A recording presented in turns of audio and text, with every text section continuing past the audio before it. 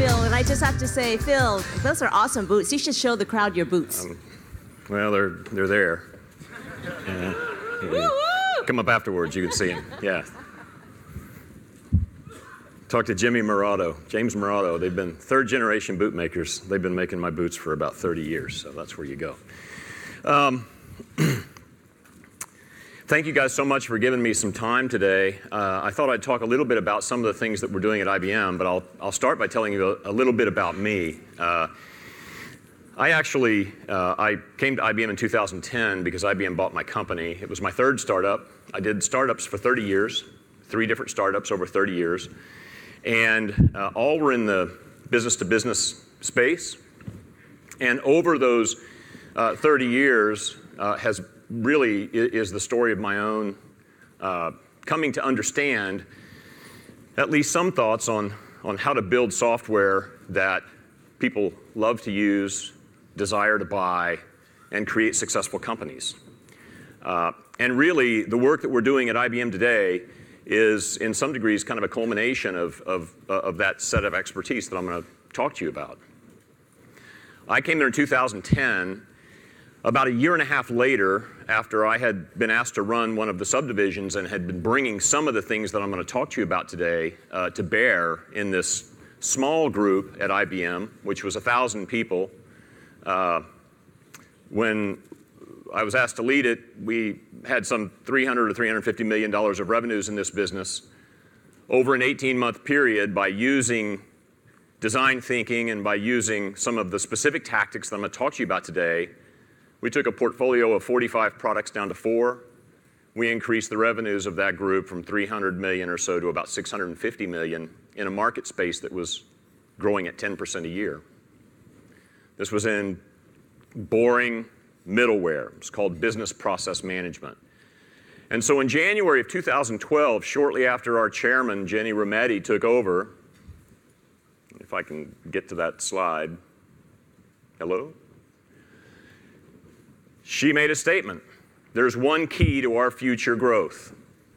We were essentially needing to reorient our company, just as Jason just talked about. And that is the client experience. And we had to take a good hard look at the outcomes that we were generating at the time for our clients. And we had some problems. We had a lack of bold, desirable outcomes. And we were not moving very fast at all. And we knew we had to get to a new target state where we delivered delightful experiences at pace and at scale in a sustainable fashion. And so we came up with our formula. If nothing else, when you leave here, this conference, you're going to have 50 or 60 different frameworks to try to choose from. Well, this is our framework. It actually doesn't start with any particular philosophy. It says there's 3 things that you have to alter if you're going to change your outcomes. I believe this very, very sincerely. Those 3 things are your people, the practices, how they behave, and where and how they work. If you don't change all 3 of those things, you will not get sustainable new outcomes. Wherever you come from, you have to get to a new place in these 3 areas. We just lost the screen. There we go. And so again, I'm not going to go over this eye chart with you, but we did a gap analysis essentially of where we were in 2012 as a company and where we felt like we needed to be. People plus practices plus places equals outcomes. The first area, and as documented when the New York Times took a look at our program last year, kind of the money quote out of that article, was in the past, at IBM, we changed what we were working on, and now we're actually changing how we work. That's the fundamental thing. In the 20th century, process was fine.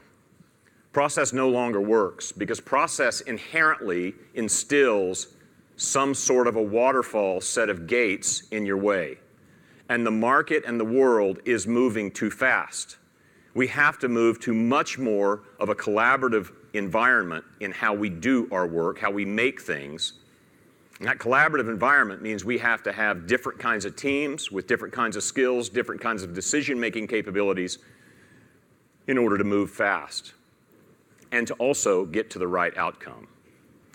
And so we started looking first at our people. Everything we started doing is started focusing on teams. I don't believe in just educating a mass of people in design thinking. I don't really care about design thinking. To be honest, as a business person, I don't really care about design. That's not the end game. As somebody said earlier, the client experience is in fact your product, and that is your business value. And so the question is, how do we get to greater business value quickly, sustainably? Now, we did take a look at our teams. They were pretty traditional STEM teams. And the fact of the matter is, we've made the decision that design is probably the single most potent lever that we could pull to change the outcomes that those teams were generating. We came up with, that for us, a point of view on what the ratio of those teams should be.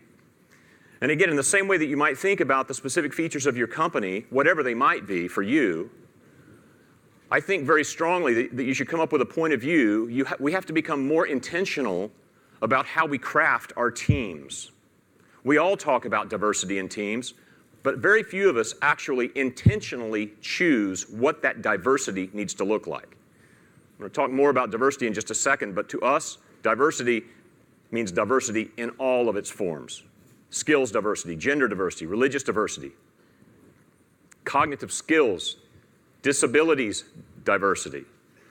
All of these teams have to be intentionally put on our teams in order for them to get to the best results sustainably over time. And so we went out in our case, and we're a big company, and so we made a decision that we were going to go add about 1,500 designers to IBM over a 5-year period. We're in the midst of that. We actually have 1,300 designers at IBM today, and we're still hiring. These are designers across all of these various design disciplines. But even as we've done that work, we have to realize that designers are a very small part of IBM. And to change the practices of our teams, we had to start thinking about this at an IBM scale, not just as design and designers. That's much too narrow of a lens. And so that's where we came to design thinking as a framework for how we do this. Now for us, design thinking is actually a bedrock set of principles around which our teams are generating new outcomes. Those principles are very simple. There's 3 of them. And I thought I'd share the practices around those principles with you guys today. The first one is we have to reorient ourselves around a real focus on user outcomes. And this is every single individual at IBM. In the past, for example, we tactically made code reuse a higher order principle than user outcome. You shall reuse code, and oh, by the way, if the user experience is great, what a happy day. We had to reorient that middle model. The second thing is we had to rethink design thinking itself. I'm going to talk about that a little bit more. But design thinking, if we're all honest with ourselves, was actually baked in a world from the 70s and 80s, codified in the 90s. It was baked in a world around physical products, and it was baked in a world where there was much more waterfall. We went out and we understood. We empathized, and man, we would empathize for weeks or months, and then we would come in and gain insights from that, and then we would hand off to engineering and make. The world today is not like that. In a continuous delivery world, we had to rethink design thinking itself. And finally, it's built around diverse, empowered teams. And again, if we could go back to the slides here, that'd be great. This notion of diversity, as I said before, is very important to us. And it started at the very beginning of this project. It started with this notion of skills diversity and having multidisciplinary teams working together. But over the last year and a half, we've really been pushing on diversity in every one of its forms and capabilities. I talked earlier about design thinking changing and design thinking being codified for a more linear world. We spent a lot of time around, when we started doing this, a lot of times we would insert this new desire onto our product teams. And the first thing that happened is we would have user researchers show up. And thank Thank you. The user researchers would show up and they'd say, wait a second, we've got to stop and understand our users. And the actual engineering team that was building product all the time was very much in this loop. These products were in market.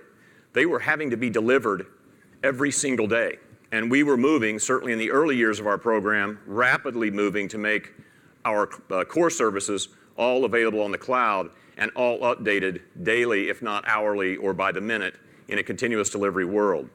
And so we had to reimagine not only the practices around which we practice design thinking, but also the visual language of design thinking itself.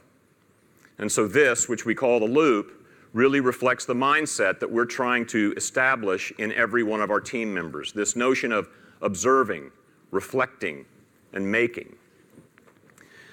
One of the things about observing is communicating to all of our people that we're not our users. This is kind of a hard concept, especially for somebody that's been building software for many, many years. And it's particularly hard in a company that's building B2B software and not business-to-consumer software, because we are, in fact, not our users. Very few of the people building software for us are actually data center operators, are actually security analysts or CIA analysts or doctors, oncologists. And so we had to intentionally create a way to start understanding our users and the ecosystems that they lived in a way that was scalable and sustainable. And so we do go out and do quite a bit of qualitative generative research in the real world, but we also ask our teams to have what we call sponsor users. And so we've created a program where our teams actually can go out and are encouraged not only to get access to the actual users of their product or service, but we actually measure the teams on how many sponsor users they have. A sponsor user is somebody out in the world who is actually using the solution, and we embed them with our team from the get-go. These are not beta customers. These are people that are actively involved in, at the very beginning of a process, maybe actively involved in writing and vetting the marketing requirements document. They're actively attending daily stand-ups if they want to. Sponsor users are people from outside of IBM at clients using our software, using that particular tool, and they commit to give us 4 to 10 hours a week of their time to actually help us make the tooling that they're using better.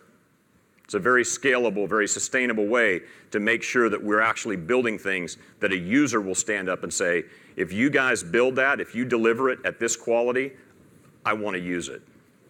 I found in my career, even at startups, that a million people had great ideas. We need to go do this. And I would always ask my team, go find one person in the world that'll give you 5 hours a week to help you do that. And if you do that, I'll fund what you think.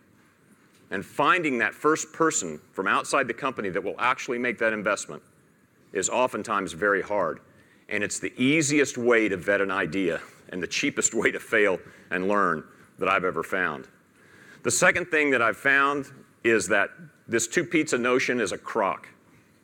Not just at IBM. My company that got bought by IBM had 200 people in it. And I will tell you that when you actually start thinking about the team that is reflecting the client's experience, you have to include marketing and legal and finance.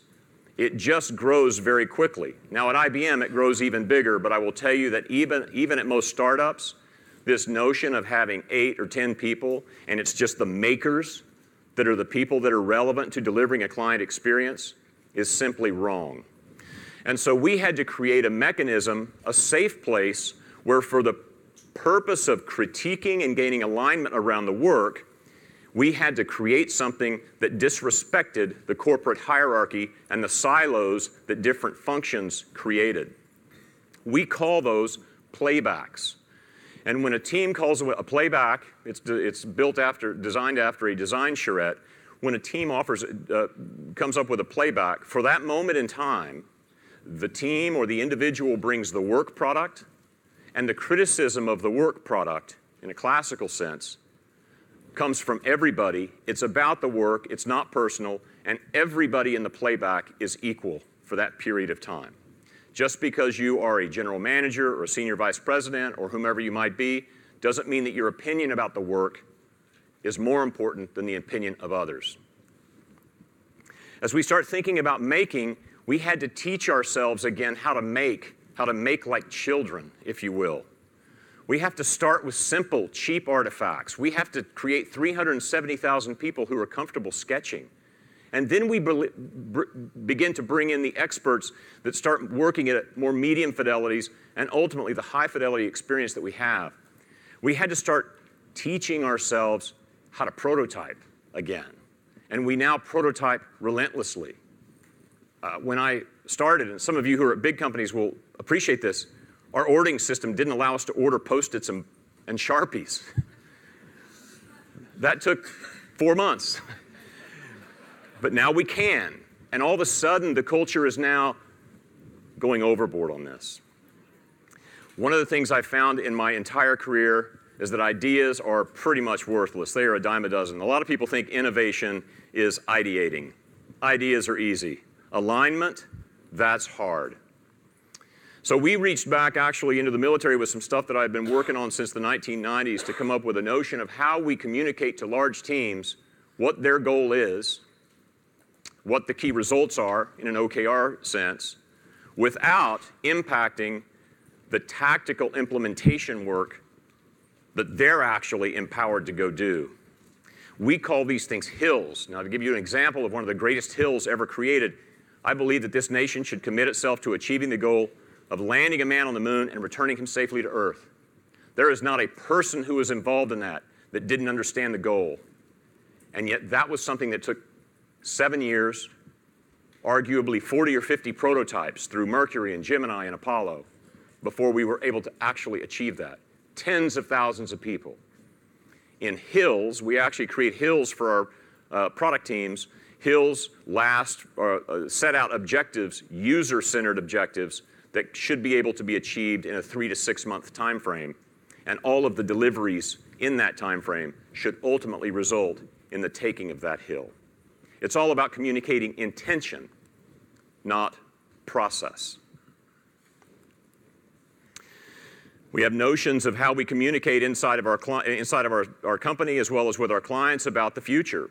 Because in a business sense, there are dependencies. We do have to communicate some future. We're building today's cupcake. There's a birthday cake out there, and then there's a wedding cake.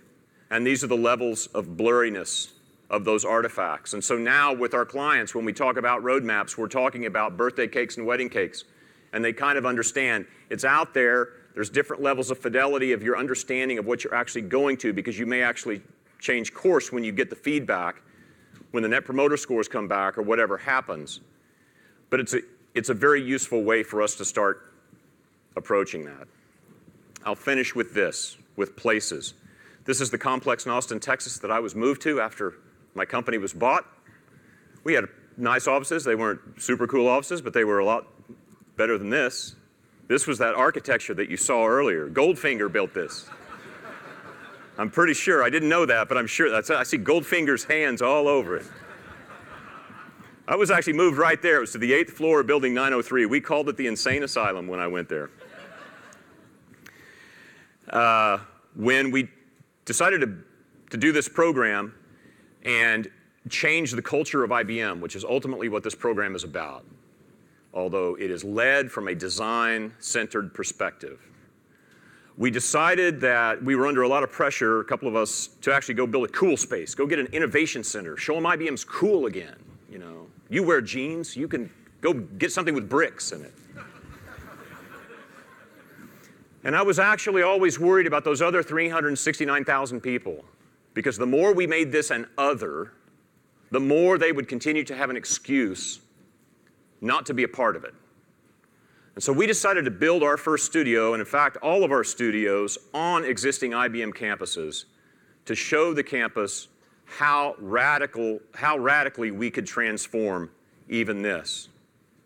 This is the offices that I walked in. They were individual offices. They were sure awesome. They were awesome for getting individual work done, but that's not a very collaborative space. And so that was our design point. We were changing a culture. And so we demolished that space. That floor of that building that I was moved to was the first floor of what is now our largest flagship studio, 50,000 square foot software design studio with 450 practicing designers in it today. That represents about a third of our studios around the world. And we built something very, very different and very, very special. We actually believe that the noisier and the louder, the better. Again, it was a design point for us because we had to break a certain cultural anti-pattern that we were breaking. We're teaming up with people from around the world. These are people communicating with our Shanghai studio. We had to let people know that it was okay to be funny and irreverent. And we now have 30 design studios around the world. And more importantly, we use the physical language of our design studios, and we have over 150 capital projects changing the way all developers and all development is done at IBM. And it will culminate this February when our chairman, Jenny Rometty, who has moved out of the second floor in Armonk, we gutted Armonk, and we created the executive floor in Armonk is a new design studio from IBM. And that's where Jenny and her senior team will actually work and collaborate going forward starting in February. All of this is about creating a sustainable culture of design and design thinking at IBM. It's all based on a simple formula, which is people plus practices plus places equals outcomes. The final chapter of this story is that next year we're beta testing putting Net Promoter Score as another metric in the executive management system for IBM, with an intention that in somewhere around 2018 or 2019, it will actually be formalized into the management system of IBM, meaning it's what you get paid based on. That ultimately is one of the final things that I think will be important to making this a sustainable set of changes so that the business always values our users' experiences, and that vision that Jenny laid out in 2012 of creating a great, sustainable, wonderful client experience across all of IBM will come to fruition. Thank you all very much for your time.